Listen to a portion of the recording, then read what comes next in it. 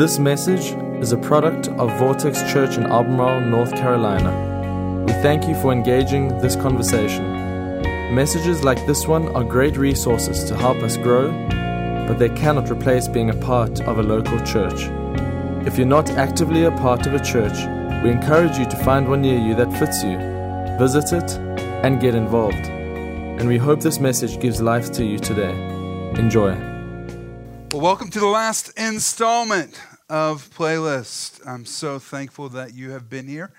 I'm been literally so amazed every week as we've dived into these books that were written literally thousands of years ago, that they remain thoroughly applicable and meaningful to our lives today. Next week, we start a brand new series for us called On the House. Every week throughout the month of August, we have people who are slated to be here who are friends of the house. All right, that's one way to think about it. That they serve in many ways this house in varying degrees from a distance, and to really kind of get some space for you with them, we've invited them to be here over the next few weeks. I'm so thankful for them and what they're going to bring. If you've been around in August, you know it's as if like every week just God takes us to a new place. It's a good time to be in church. And so I want you to just go ahead and plan on, don't miss a Sunday in August. And then in September, literally just a little over 5 weeks from now, we celebrate our 10th birthday. Instead of having a bunch of celebrations, we're actually going to declare a week of seeking God. I'm going to call it Seek Week 22. All right, so we're going to go after God. You're familiar with our rhythm at the beginning of the year where we start off with 21 days of prayer and fasting. Just think of it as a really intense 7-day version of that. Fasting, seeking God. We're going to do a prayer service every night at our downtown campus. And then it's going to culminate in Serve Day. And we really want to come together as a church, serve our community through some service projects. I want to invite you, once we publish the link, to go ahead and get on and say, hey, I'm going to be there.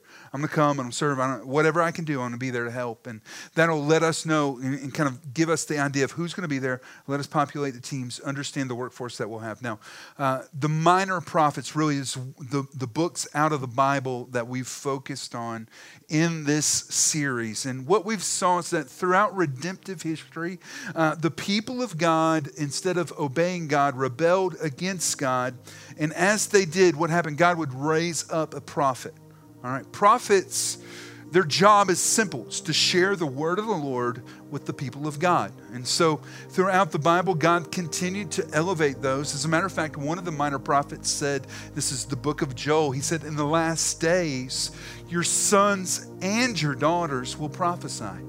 Which means that in these days, the movement of the Spirit is God selecting, highlighting, choosing young men, young women to speak through. That He would give them a word and they would share it with the people of God. And you think about that as the people of God were literally being so disobedient, it's really easy to think that what God would be doing, He was correcting, disciplining, and some of that is obviously true, but I've told you this before, you can make a point or you can make a difference, but you rarely get to make both. And so it seems through the ministry of the prophets that God was not trying simply to make a point. He was trying to make a difference.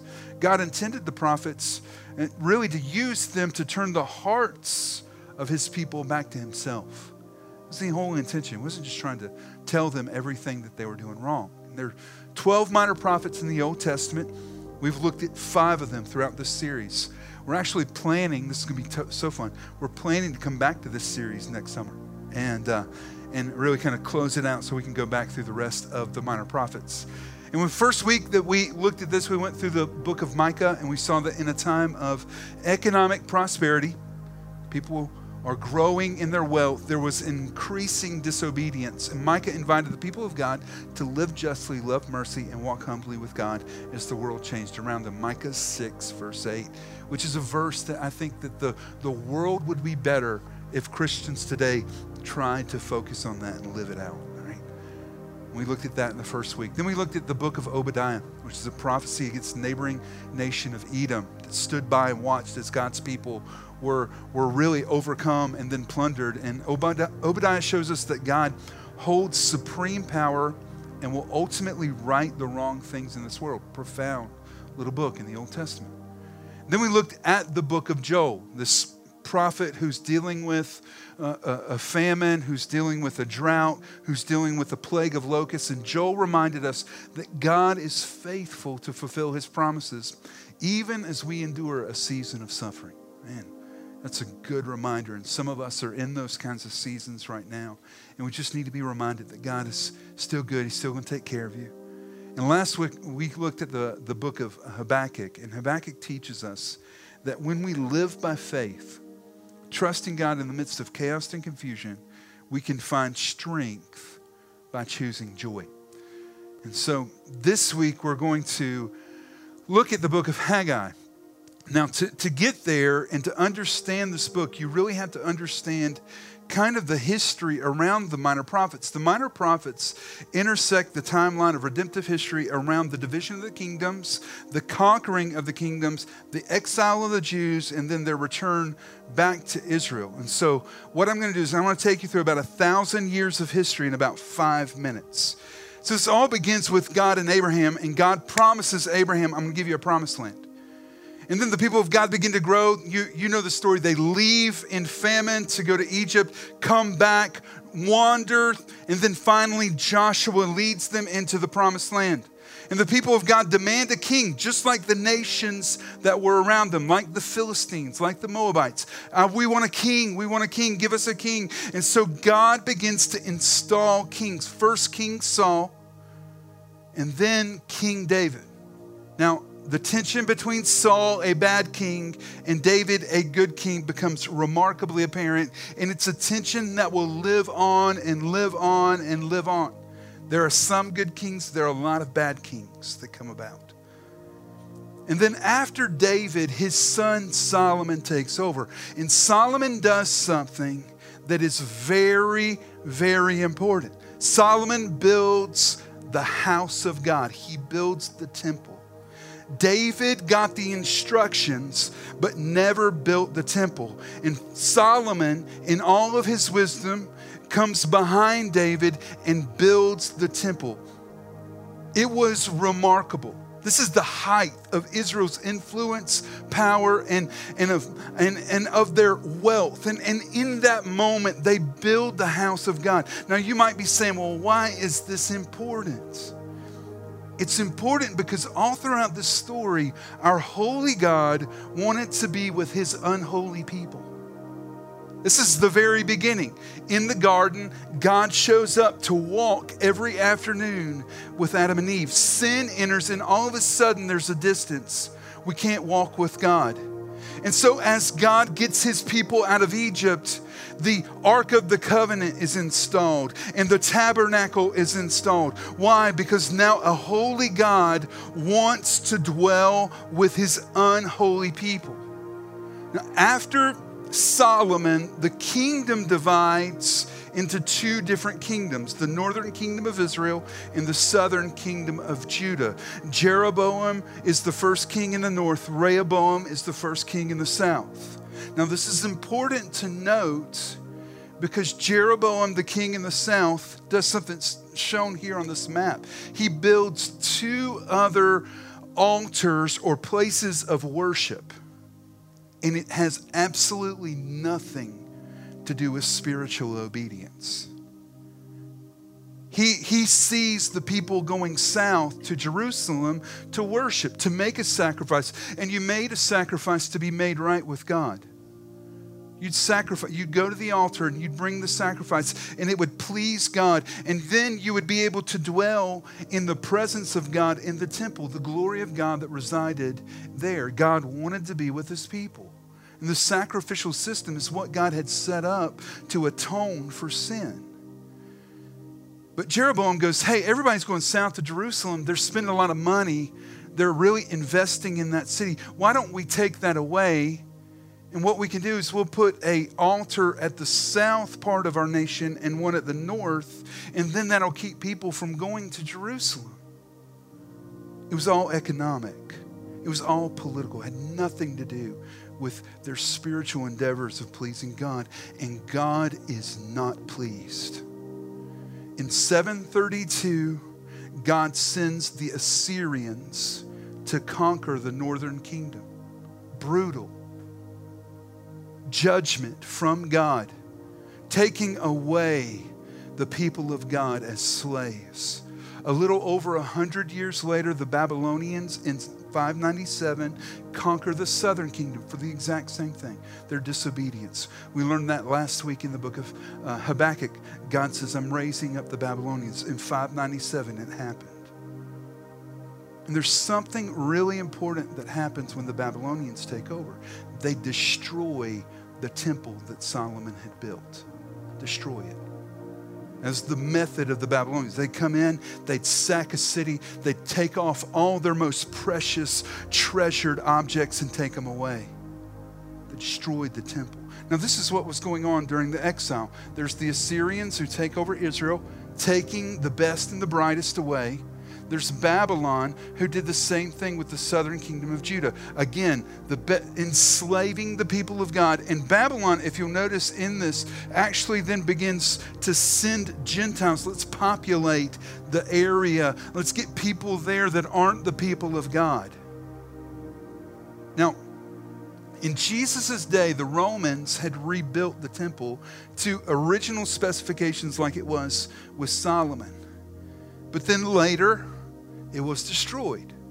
Now the thing is, if you go to Jerusalem today, this is how important it was to them. There's still a piece of that wall left. And it's now what's known as the Wailing Wall. This is where traditional, very devoted Jews will show up to that wall. They'll put prayers in it. They'll spend hours just praying over that wall. And what are they praying? They're praying for the temple to be rebuilt. Y'all are going to see something in just a moment. God has already rebuilt the temple. It's just a little different than what they expect it to be. Now, in Daniel chapter 2, Daniel is one of those who's taken away. He's taken to Babylon. The king of Babylon has a vision. He doesn't know how to interpret it. He sees this statue, and Daniel interprets it throughout Daniel chapter 2. The head is Babylon, but I hate to tell you, Nebuchadnezzar, you're not going to last forever. Below every metal represents a coming kingdom that is going to take over the one before it. And so very shortly after this, in 538 BC, King Cyrus of the Persian Empire defeats the Babylonians. This is Cyrus. Now, this is so important because Cyrus comes in and goes, oh, they brought all the Jews. Okay, you're the one who has the right lineage. You should be the governor. You're the one who should be the high priest. Why don't y'all select 50,000 people? Y'all go back and get it ready for everybody to come back. So he sends and dispatches 50,000, a remnant, to go back and prepare Israel for their exiled people to come home. Now, of the 12 minor prophets, 9 of them minister before the exile, 3 minister after the exile as Israel is returning back to her place. That's the setting for the book of Haggai. The song that we looked at today by the Foo Fighters, Everlong, begins with the question, how long have I waited here for you? And the answer is the title of the song, Everlong. It's as if through the prophet Haggai, he's speaking to the people of God saying, I've been waiting on you. Let's get to work. The Jews return to Israel, but what are they returning to? They're returning to a city that had been destroyed. Jerusalem's in ruins. Their country is now even populated by Gentiles. They've lived in Babylon and in Assyria. They've lived in lavish luxury, but they're returning to a lifestyle that's struggling. They're living through a drought and living through famine. And this is so big, the temple lays in ruins. The temple has been obliterated by the Babylonians. So this is where the message of Haggai comes in. The cool thing about this book, Haggai is so intentional about documenting the dates that we know that the action in this book takes place in just about 4 months. I mean, I can tell you, if you'll give God just a little bit of time, He can do a lot. And we see that in this book. And so what I'm going to do is I'm just going to walk you through the narrative of the book, which is only 2 chapters. And then I'm going to make some very simple observations. Here we go. Chapter 1, verse 2. Thus says the Lord of hosts, these people say the time has not yet come to rebuild the house of the Lord. They say. Notice he doesn't say what he says. This is what they say. As a matter of fact, they had started when they got back rebuilding the temple. The foundation of the temple is done. But they have stopped building because they've encountered resistance. The Gentiles in the area are fighting back, trying to keep them from building it. This is where really some of the tensions, the early tensions between Jews and Samaritans come from. Samaria was the capital of the northern kingdom Israel. And they became really kind of combined with the Gentiles that were coming in. And so there's this kind of move away from traditional worship of God, and they're starting to push back. And the people of God, I don't know if y'all have ever been here. It's hard, it's difficult, it must not be the right time. But then God speaks through Haggai, verse 3. Then the word of the Lord came by the hand of the prophet Haggai. Is it time for you yourselves to dwell in your paneled houses while this house, the house of the Lord, lies in ruins? See, instead of building God's house, the people of God are building their own houses and their own lives. And God's got something to say about it. He's not pleased with that. He's not happy. In verse 5 and 6, look at what he says. Now therefore, thus says the Lord of hosts, consider your ways. You have sown much and harvested little. You eat, but you never have enough. You drink, but you never have your fill. You clothe yourselves, but no one is warm. And he who earns wages does so to put them in a bag with holes. The phrase, consider your ways, appears 5 times in 2 chapters. Most scholars say that's the theme of what God is saying to the people of God. Won't you think about what you're doing? Consider your ways. It's as if in that verse, just real simply, God's saying, why don't you examine what your lives are producing? And then in verse 7 and 8, again, thus says the Lord of hosts, consider your ways.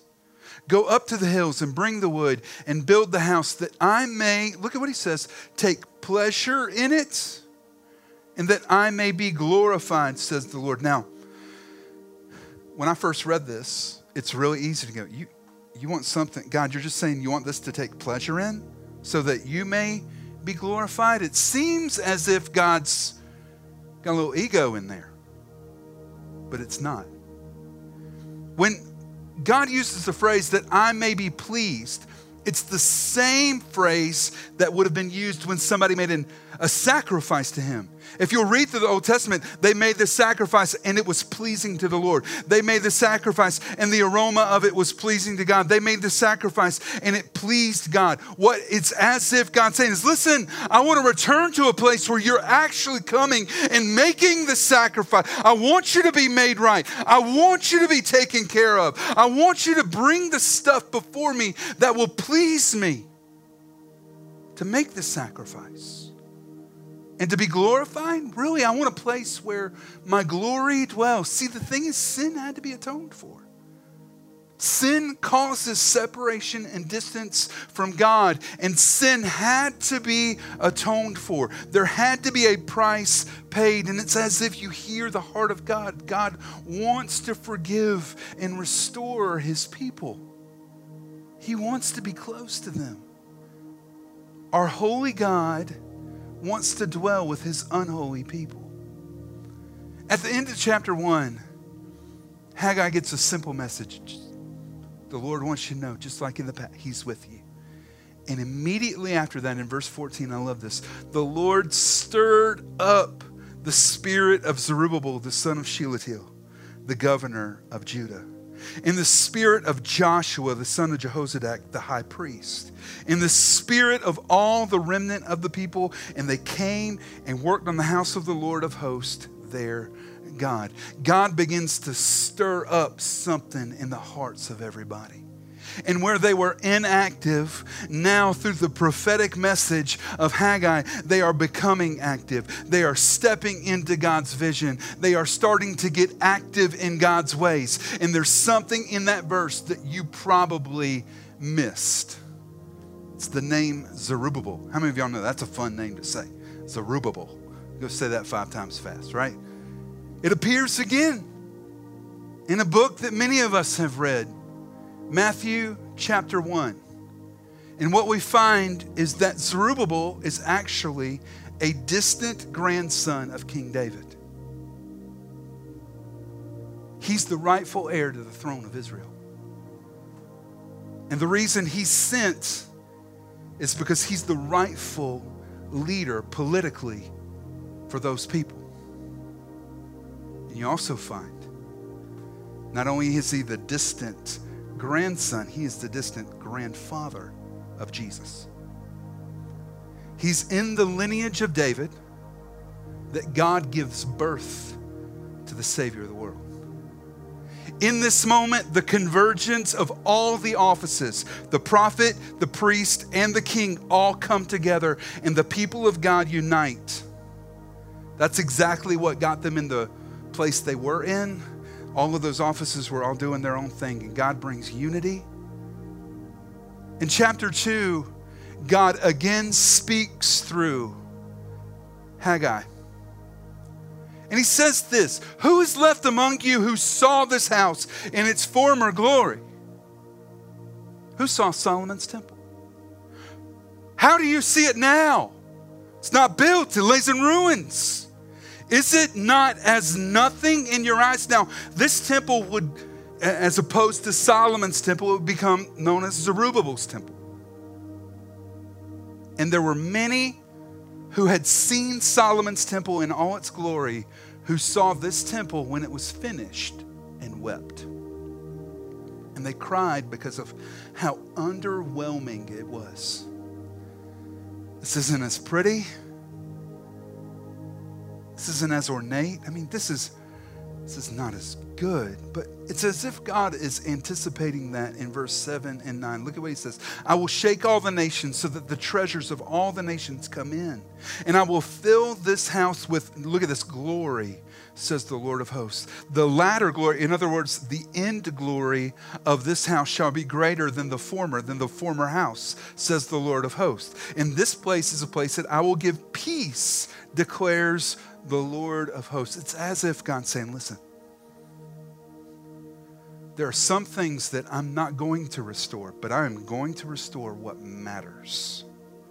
And what matters in this temple is that you have a place to come and bring your sacrifices to be made right with me. And my glory is going to be here. There's going to be peace here in this house between me and you because of your sacrifices. And then there's also going to be a place for my glory to reside so that what matters, I'm going to restore. You know, this is a book about obeying God when it's challenging, when it's not easy. And the thing about Haggai's situation is it's so similar to ours. Obeying God in a culture, in a climate when obedience isn't always easy. And so I want to give you just simply 4 observations from this book as we wrap up this series together. Here's the first one. We are often tempted to build our own lives first instead of seeking to build the kingdom of God. We are often tempted to build our own lives first instead of seeking to build the kingdom of God. The people of God at this point are used to comfort. They are. Used to comfort. I mean, Babylon in the ancient world was home of some of the most beautiful things that the world had ever seen. But they come back and they begin to face opposition, begin to face challenges, and instead of facing them, they give up. And they walk away from what many would have said this was most important. If I were to ask you, every person in this room, what really matters to you? Most of us would say, well, the most important thing in life is my faith. And then my family, my marriage, and my kids, my parents, then maybe your career or your neighbors or whatever falls after that. For most of us, number 1 and 2 would be pretty solid. But can I share something I've seen happen so many times? So somebody will come and they love the church. Man, I've needed this. I've needed a place like this. I feel like I walk out and you've breathed life into my week and my life. I need this. And they'll come in and they'll get plugged in and start serving. And then before too long, they're busy. Kids are playing ball. They're out, having time with friends and family. And they'll come in and they'll go, man, we just don't have enough time.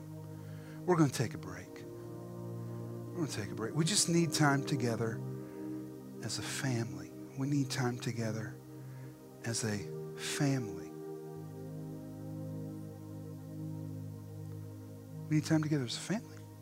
So what are you going to do? You're going to actually walk away from what you would say is the most practical example of number 1, right? Number 1 is what? My faith.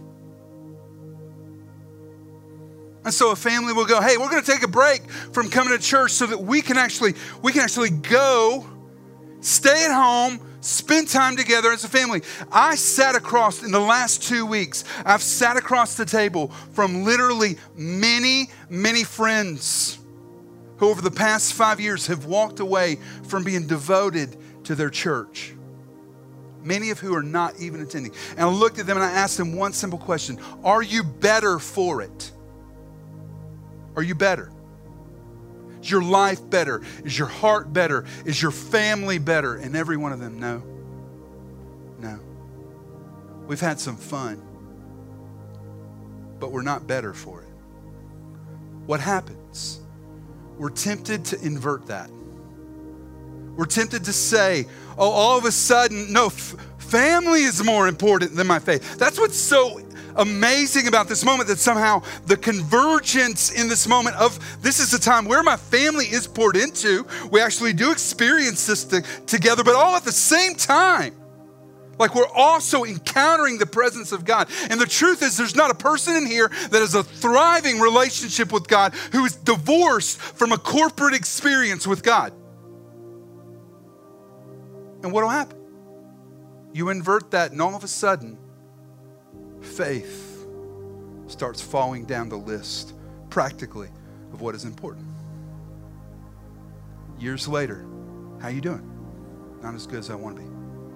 Jesus addresses this in Matthew 6. And what he says, this is so simple, so practical, literally dealing with that idea. He says, seek first God's kingdom. Seek first his kingdom and his righteousness. His righteousness literally means to be right with God, to be the right person, to live the right life, to live the right way.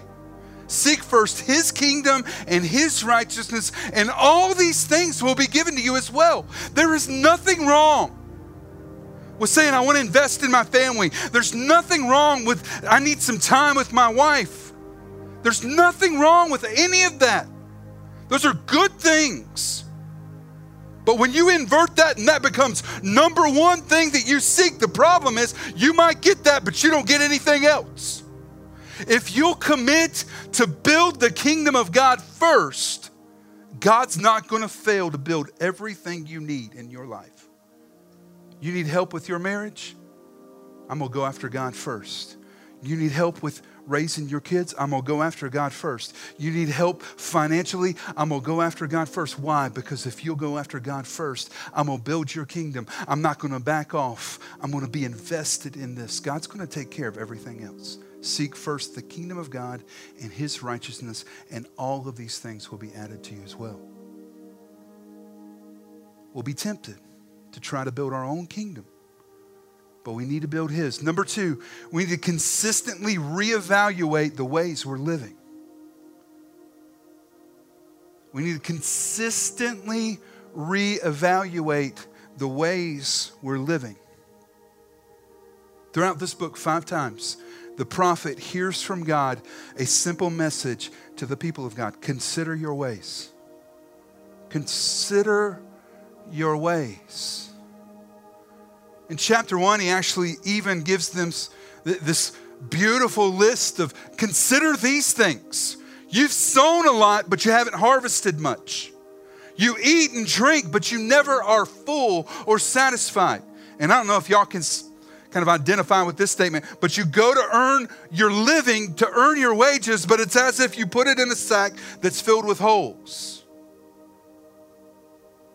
It's as if God is looking at His people and saying, if you're not doing what I told you to do, you're not going to get what I told you you'd get.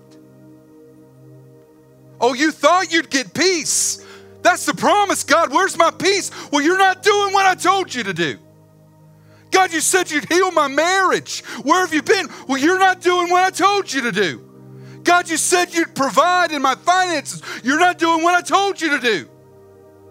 There's some of us get awfully mad at God for not delivering what we think He ought to be delivering when we're not doing what He said we're supposed to do. And every once in a while, we need to take a step back and actually realize my ways, in humility, my ways are not God's ways. I don't care how long you've been following God, how many times God's redirected or corrected you, you are not God Himself. Your ways are not God's ways. That's true for me, and it's true for you. So every once in a while, in humility, we need to take a step back and say, God, where am I blowing it? Where am I missing the mark? Psalm 139 contains a prayer I think we need to pray a lot. It starts out, search me, God, and know my heart. Test me and know my anxious thoughts. I love this part. See if there's any offensive way in me. Is there anything I'm doing, believing, thinking that's offensive to you? And then lead me in the way that is everlasting. In other words, I'm not holding on to anything. It's all yours. If you'll highlight it, I'll change it. If you'll give me the way, I'll follow. God, I'm here to follow you. My whole goal is just to be obedient. That's all I want. I don't even have to understand it. I just want, God, show me. Because this book is really about, in the middle of things that aren't going well, it's hard, it's difficult, it's challenging, to say, God, I'll follow you. I'll be obedient. And the thing about obedience is a lot of times we'll look at God and say, there's no way I can do that. But if you're taking notes, this is a huge takeaway from this book. Number 3, obedience shows us that what we thought was impossible is easy. Oh, it's so good. God said, forgive them. We're looking at God going, what? No, I can't forgive them. Don't you know what they did? Obedience shows us that what we thought was impossible is easy. To the people of God in Haggai's day, rebuild the temple? God, don't you know what we're doing? Apparently it's not the right time. Because do you know all the stuff we're having to go through to rebuild the temple? It's impossible. Jesus is dealing with His people saying the exact same thing in Matthew 19. And look at what He said. Jesus looked at them and said, with man, this is impossible. But with God, all things are possible. Now hear me. Jesus doesn't say all things are possible. Because they're not.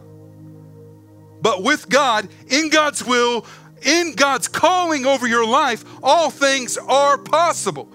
If God calls you to it, He's going to get you through it.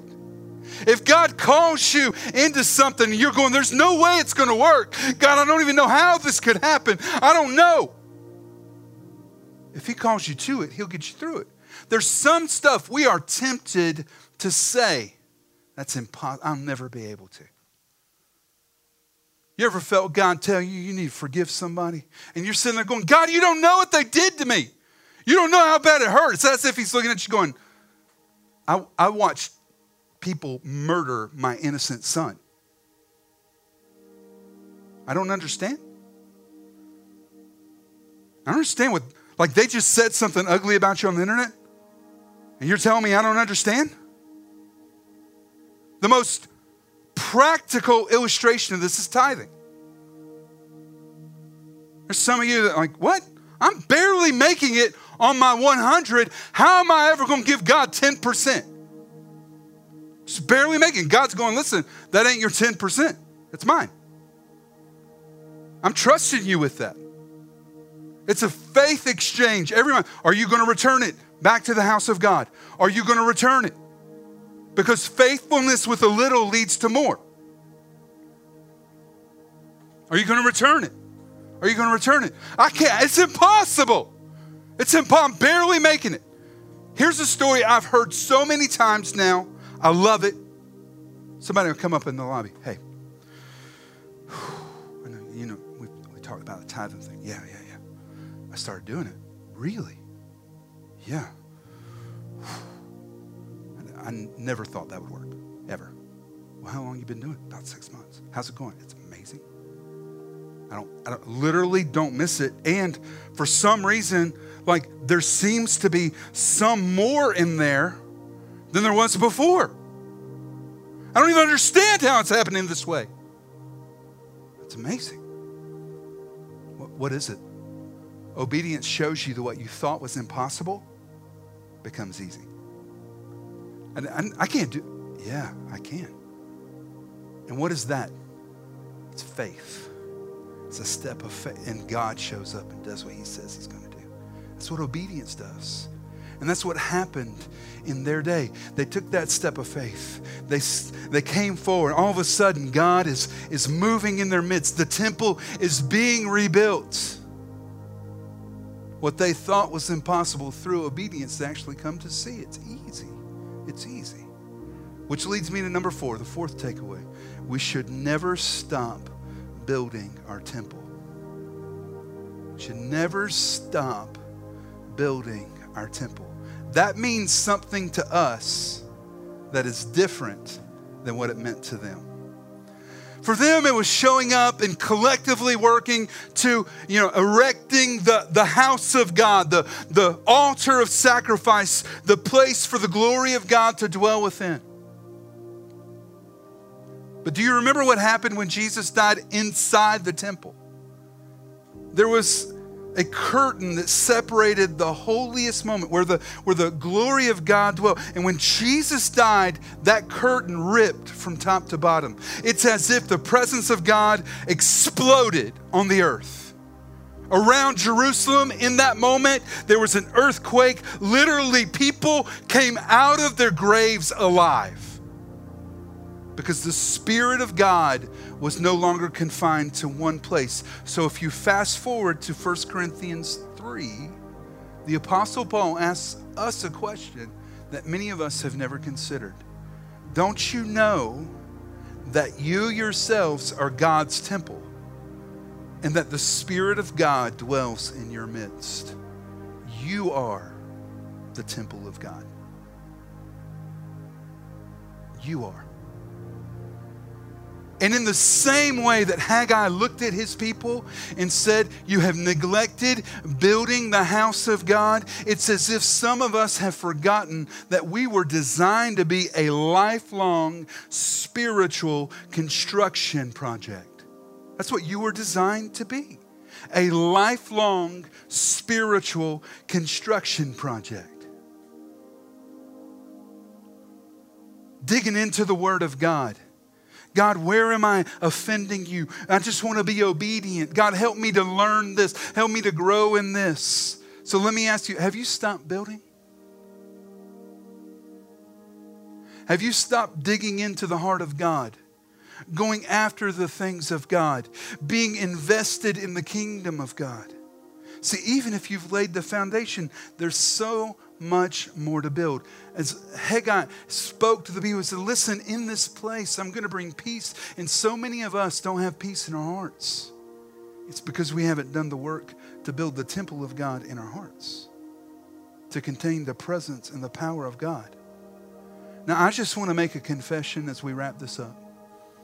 As I studied this book, I wanted to bring a message that was really about the post COVID church. You know, in the last several years, there have been a lot of people who walked away from church.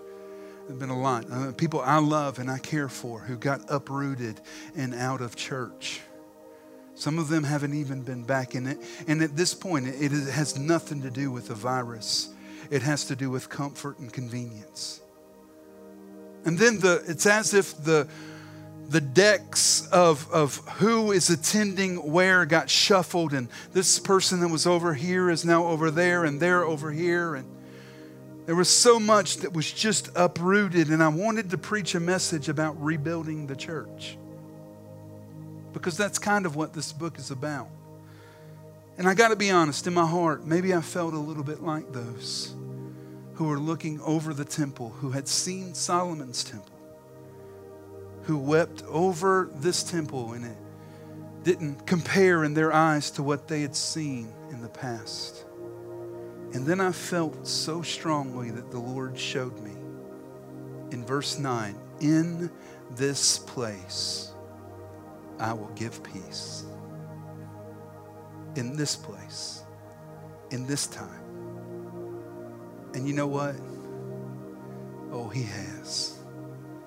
He has. As a matter of fact, I just want to say this as just a moment of confession and repentance. We're living through a phenomenal season as a church. We are. There are people who are coming to know the Lord, people who are starting to embrace ministry, people who are growing in their faith. I don't know that there's been a time that we've experienced this level of health. It has been phenomenal. It has been, what God is doing right now is amazing. Now, I do want to say this. I will not preach again until our 10th birthday, which is on September 11th, which is also my birthday, when I will turn 45. And I do want to make an application of this to some of us that are in the room. Maybe you're here and the Christian faith is not new to you. Church attendance isn't new to you. You've come, you've attended some, and then you got really involved and you backed off. You walked away. Maybe there's some of you that you've done that in the past. I got really involved in that church and it was good, but I just felt a little burned out. I want you to hear what I'm about to say. In the same way that Haggai looked to the people of God, it was as if he was saying, you need to get back in the game. You get back in the game. You got away from it. You got away from it. You got into building your own kingdom, building your own life, building up your own house. You need to get back in the game. You need to serve. You need to be plugged into life-giving relationships. Get back in the game. Why? Because God's got more for you. He's got more for you. He's not done with you. There's more in His heart to invest in your life than you've ever imagined. And you've got more to give too. Get back in the game. Get up off your butts. Stop being lazy. Get your priorities in order and start. Why? Because this world needs the people of God to be the church. They need it. You can build your kingdom. You can seek your life first. But at the end, that's all you got. But if we'll build the kingdom of God, God promises everything. I got it all for you. So if we'll build His kingdom, we get to the end, there's a lot more that hangs in the balance with that. Now, as we wrap this up today, I want to ask you a couple questions. All right, number one, have you been focusing on building your life more than God's kingdom? Have you been focusing on building your life? Wandered away from serving, took a step back from giving. Oh, I was tired. And all of a sudden, what happened? The priorities inverted. And where there was a vibrant relationship with God, in the same way that I've sat across from men who have walked away from it and looked at, are you better for it? No, I'm not. I'm not. Be your answer too. Have you been focused on building your life more than God's kingdom? Here's number two, just practically, what's your life producing? What's being produced out of your life? Are you filled with anxiety and worry and fear and doubts and all of the things that are so negative and gross and broken? Are you filled with that? Or are you filled with faith and anticipation and joy? What's your life producing? God, multiple times in this book, consider your ways, because your ways are producing your fruit. And if you're doing it your own way, you get what you get. But if you do it God's way, you get what He wants to give you. Here's another one. Number three, where are you telling God, I can't do that, it's impossible. I can't forgive that person. I can't let go of that. I can't be obedient in that area. That's impossible. Where are you telling God, I can't do that, it's impossible? That's a place where the life of God wants to come alive in you, where you can see that obedience turns the impossible into something easy. And then lastly, have you stopped building your temple? Have you stopped doing the work in your life to build a spiritual life that's growing and taking the next step?